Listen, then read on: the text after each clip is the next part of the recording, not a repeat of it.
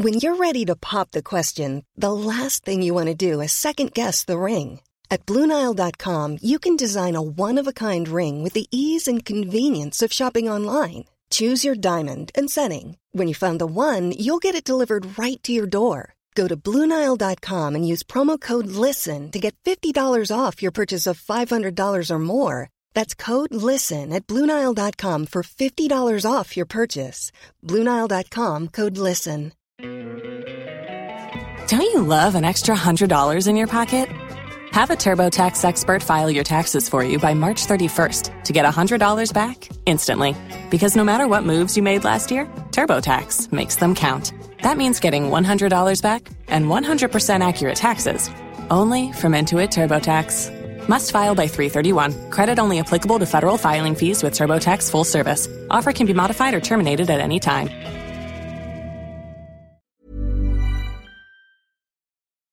Hi everyone and welcome to Dan Snow's History Hit. It is inevitable, of course, but every time we lose a veteran from the Second World War, it feels like a shock. It feels like a profound loss, a loss of that linked to a very special generation, a generation who I've been lucky enough to spend so much time with, interview, and yet I'm sure when they're gone, I will struggle to believe it ever happened.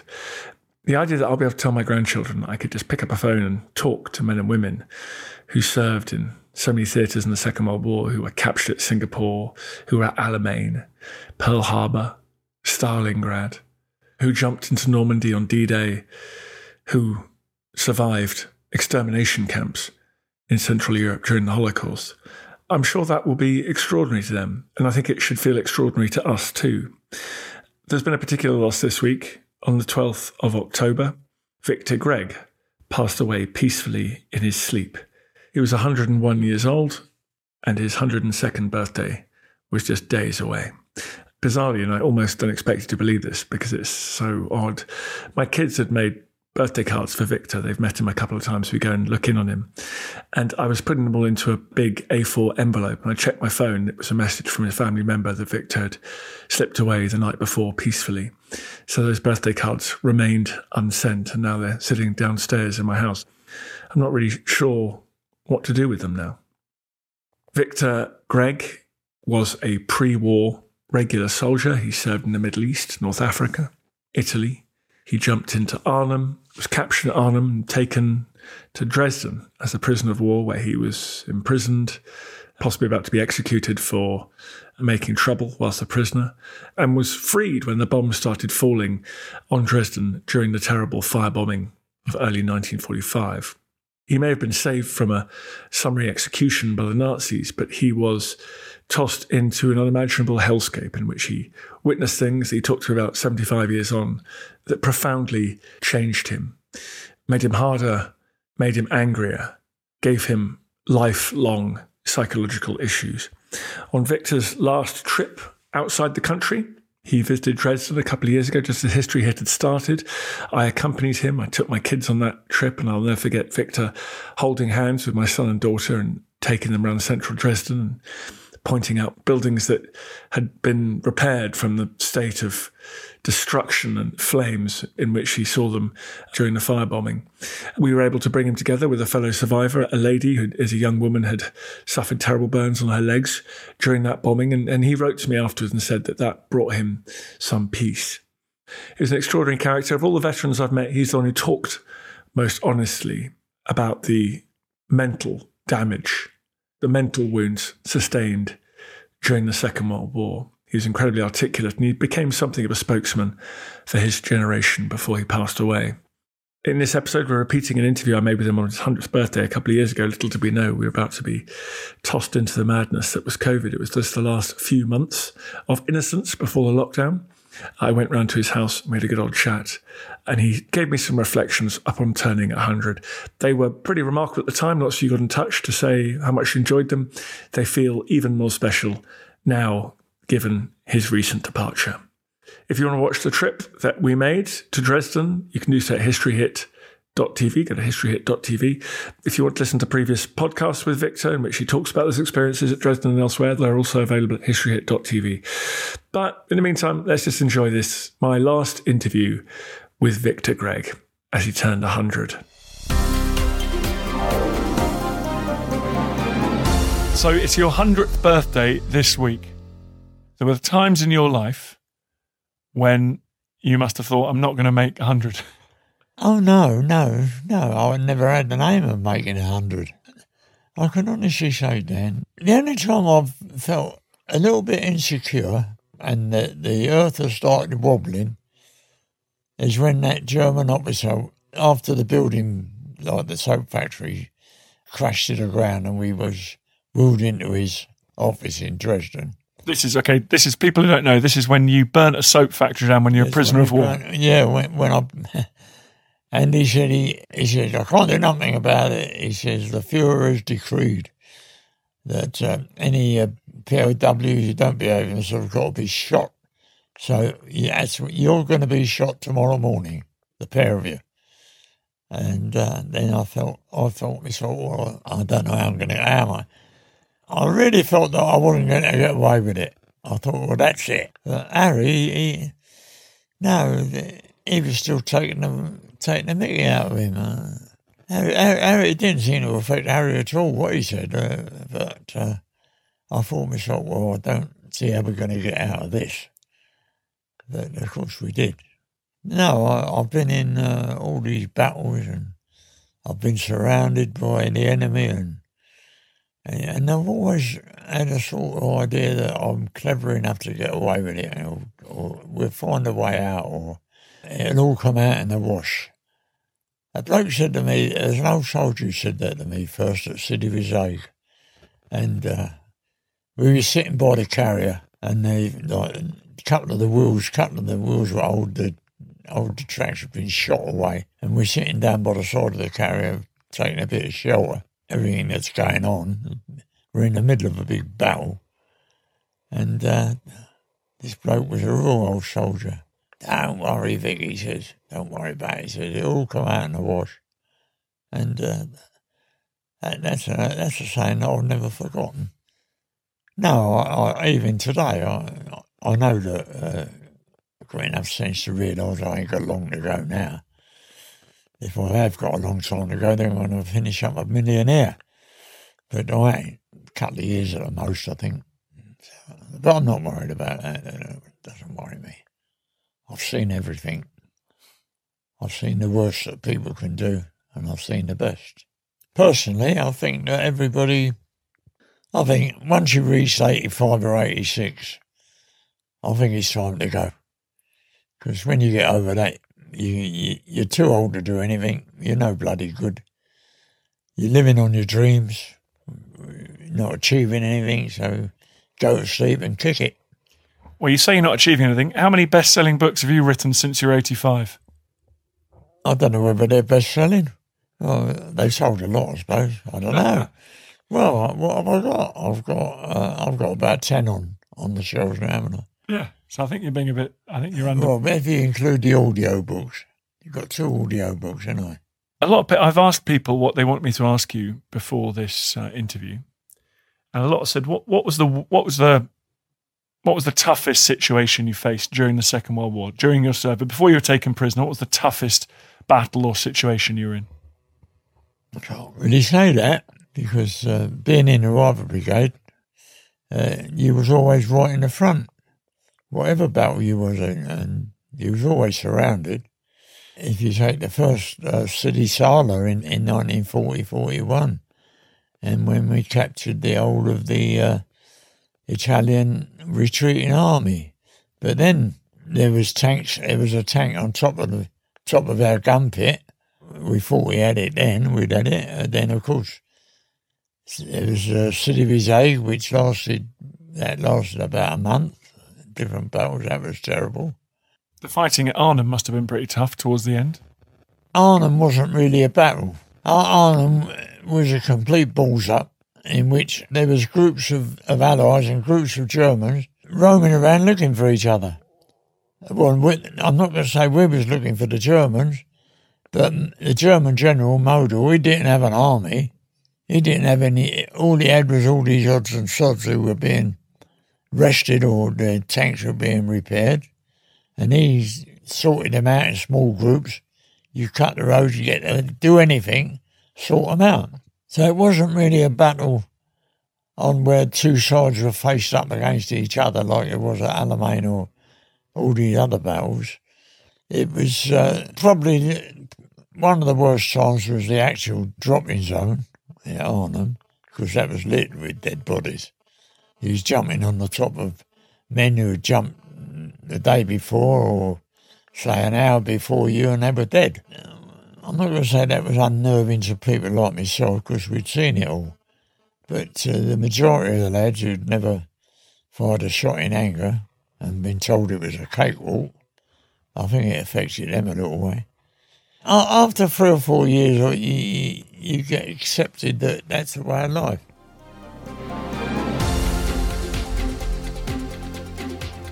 You listen to Dan Snow's History Hit.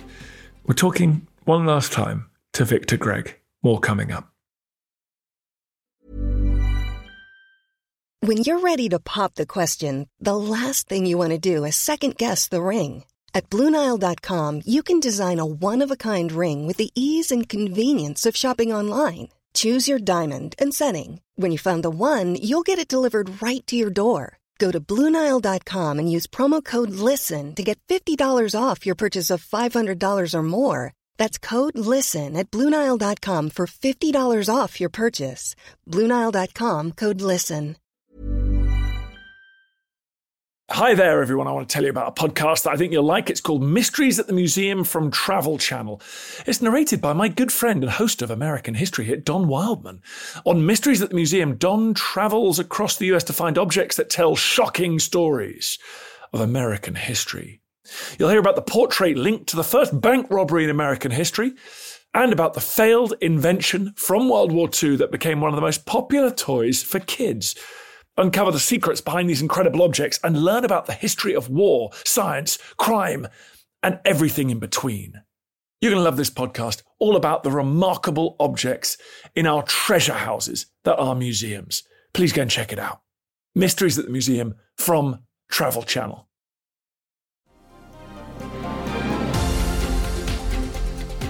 One thing that you and I talked about in a recent TV programme, and something that people were asking about on Twitter, was how did you go back to civilian life after spending all that time?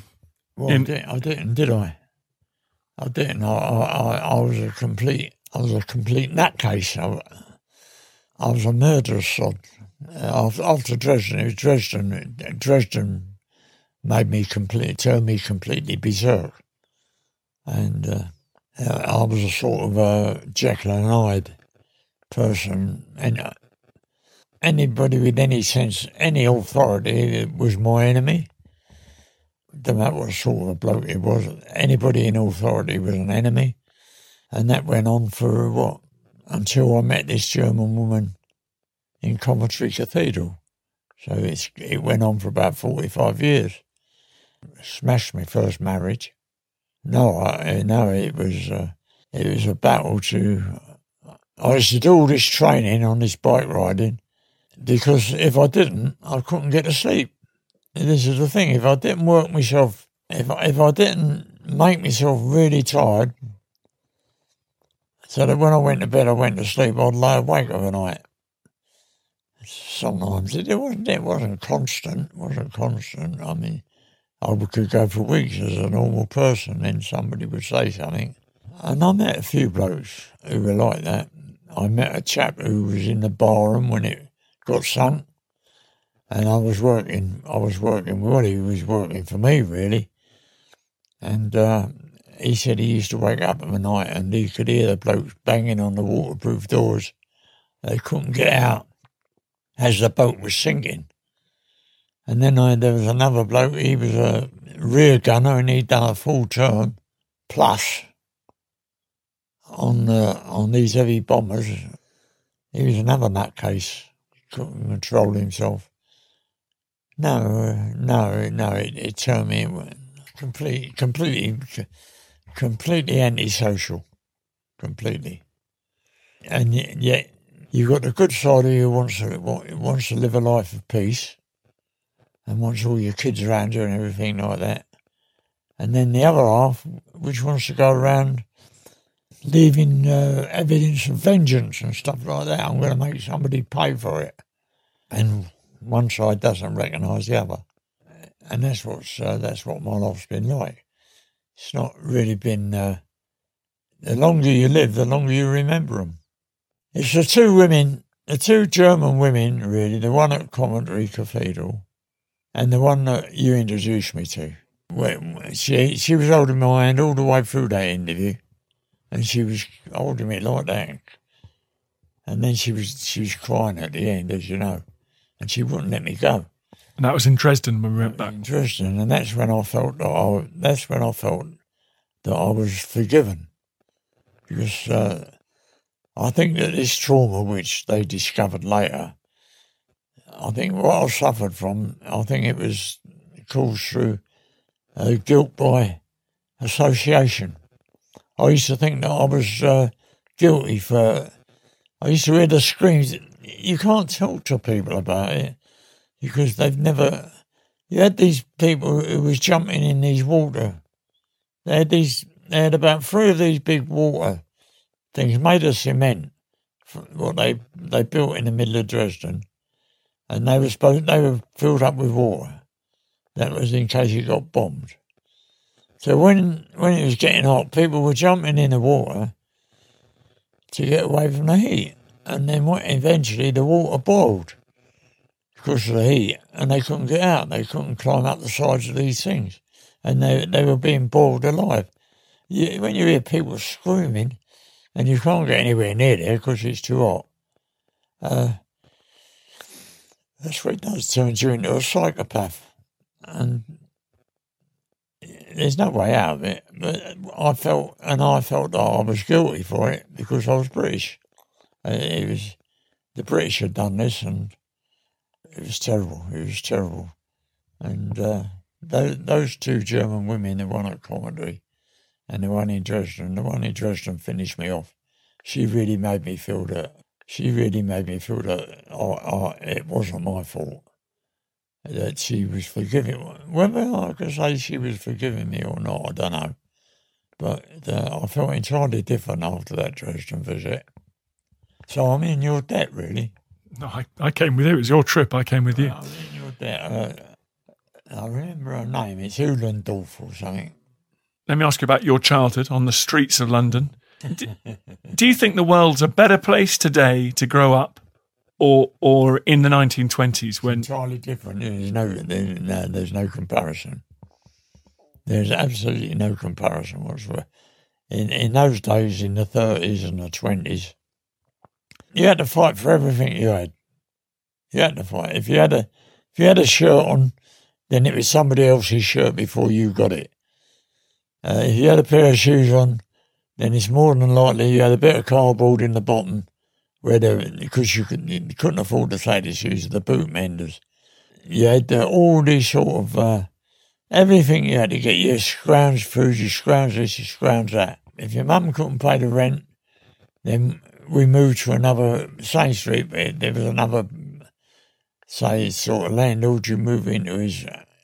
People. They used to do that, go and borrow a barrow off the Gringos and pile their stuff in. It was hard. So it was a very, very hard life.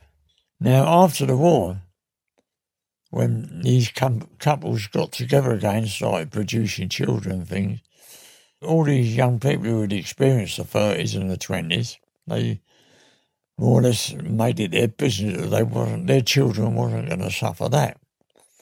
So they used to, of course, there was all the work in the world. If you didn't have a job, it was because you didn't want to work. And they, anything the kid wanted, he should get. Mum, I want. Yeah, come, we'll go around and get it. And the kids, I don't think children suffered. But I'm not saying we suffered, because it was the norm. It's the way you lived. But children anybody who's brought up after the war has been brought up in a different world, a different society altogether. And so are you optimistic in 100 years that you... No? No, because I've always believed that if they've got a weapon, sooner or later somebody's going to use it. Well, if they don't, of course, we're all going to starve to death or die of lack of water, aren't we? Sooner or later, that lot which live on the periphery of the equator, there's going to be no way that they're going to extract a living from the land. So they're all got to move out. And where are they going to move to? Up here? It's got to, no. Unless these young people today can find, it's possible they can, because they've got this technology now where they can all move together en masse all over the world, and they're all speaking English, and they've only got to get onto that, and I can see the bloke in China, as long as he's on the same program. No, I think, will these young people find a way out? They better get their skates on. What have they got? 40 years top whack.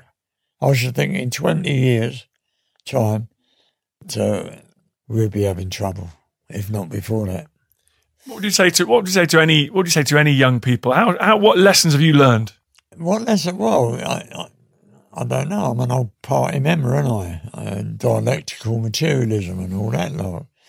I never criticise anybody unless I know jolly well that I can justify the criticism. So, no, I just don't know what to tell them. I tell them that they forget all the past, forget land of open glory. They've got to start thinking that there's no difference between a brown skin and a white skin or a black skin, and that we've all got the same amount of brain, and we've all got to live, or if we don't live together, then we're going to die together. That's the answer. The answer is to find a common denominator where everybody can live together. I think they've got to get I think they've got to get rid of religion. And put it in a nutshell, I think they've got to be very suspicious. Anybody who wants to run the country and said, now I'm going to go and pray that I can run it correctly, we'll kick him out straight away. Because if he's got to pray to somebody who he don't know who he's praying to, well, I know I'm going to lose millions of supporters by just talking like that, but religion is divisive. And you said, you think you've only got a couple of years left. What's it like? It's like, well, what's it like is you want to keep doing things, but you can't. Now, I've thought of a way out of that. See, I'm not able. I've got to watch driving a car. Yeah, I can do it, but it's dodgy. You've got to admit it. So I bought myself a little scooter. It's in that room there. It does about 10 mile on the charge. It folds up the size of that, and I just press a button and it unfolds. See? Away I go. Now I can drive that round to the bus stop, put it on the bus, go to the railway station, go down to London, take it off, have a little ride to the bus stop, get on the bus, take it off, press the button. I can go anywhere. No, I think myself, really, as I said before, I think if we could find a way which after you're about 86, 85, if you go to bed and don't wake up. Well, I'm very glad that didn't happen to you. What one thing would you change about your life? I can't think of anything. If there's anything which I haven't had, which I've missed, is an education. I've missed an education. That's not because of the schoolmasters where I went to school, because they were very good. But I've never been taught how to use a brain. I've been taught when Trafalgar Day is, when Empire Day is, and what's the capital of India, and what's the capital of this, that, and the other, and what's the date of 1066, what does that mean? But that's put in my brain. I've never been taught really how to use that brain. And that's what I regret. I haven't had a good education. Hasn't held you back. Victor Gregg, the new book is out at the moment. What's it called? Rifleman, the Frontline Life. Go and buy it, everybody. Thank you very much, and happy birthday, Victor. Oh, yeah. I feel the hand of history upon our shoulders. All this tradition of ours, our school history, our songs, this part of the history of our country, all were gone and finished. Thank you for making it to the end of this episode of Dan Snow's History. I really appreciate listening to this podcast. I love doing these podcasts. It's a highlight of my career. It's the best thing I've ever done. And your support, your listening is obviously crucial to that project. If you did feel like doing me a favor, if you go to wherever you get your podcasts and give it a review, give it a rating, obviously a good one, ideally, then that would be fantastic, and feel free to share it. We obviously depend on listeners, depend on more and more people finding out about it, depend on good reviews to keep the listeners coming in. Really appreciate it. Thank you. Thank you for listening to this episode of Dan Snow's History Hit. Please follow this show wherever you get your podcasts. It really helps us, and you'll be doing us a big favour. Don't forget, you can also listen to all of these podcasts ad-free and watch hundreds of TV documentaries when you subscribe at historyhit.com/subscribe. As a special gift, you can also get your first 3 months for just £1 a month when you use code DANSNOW at checkout.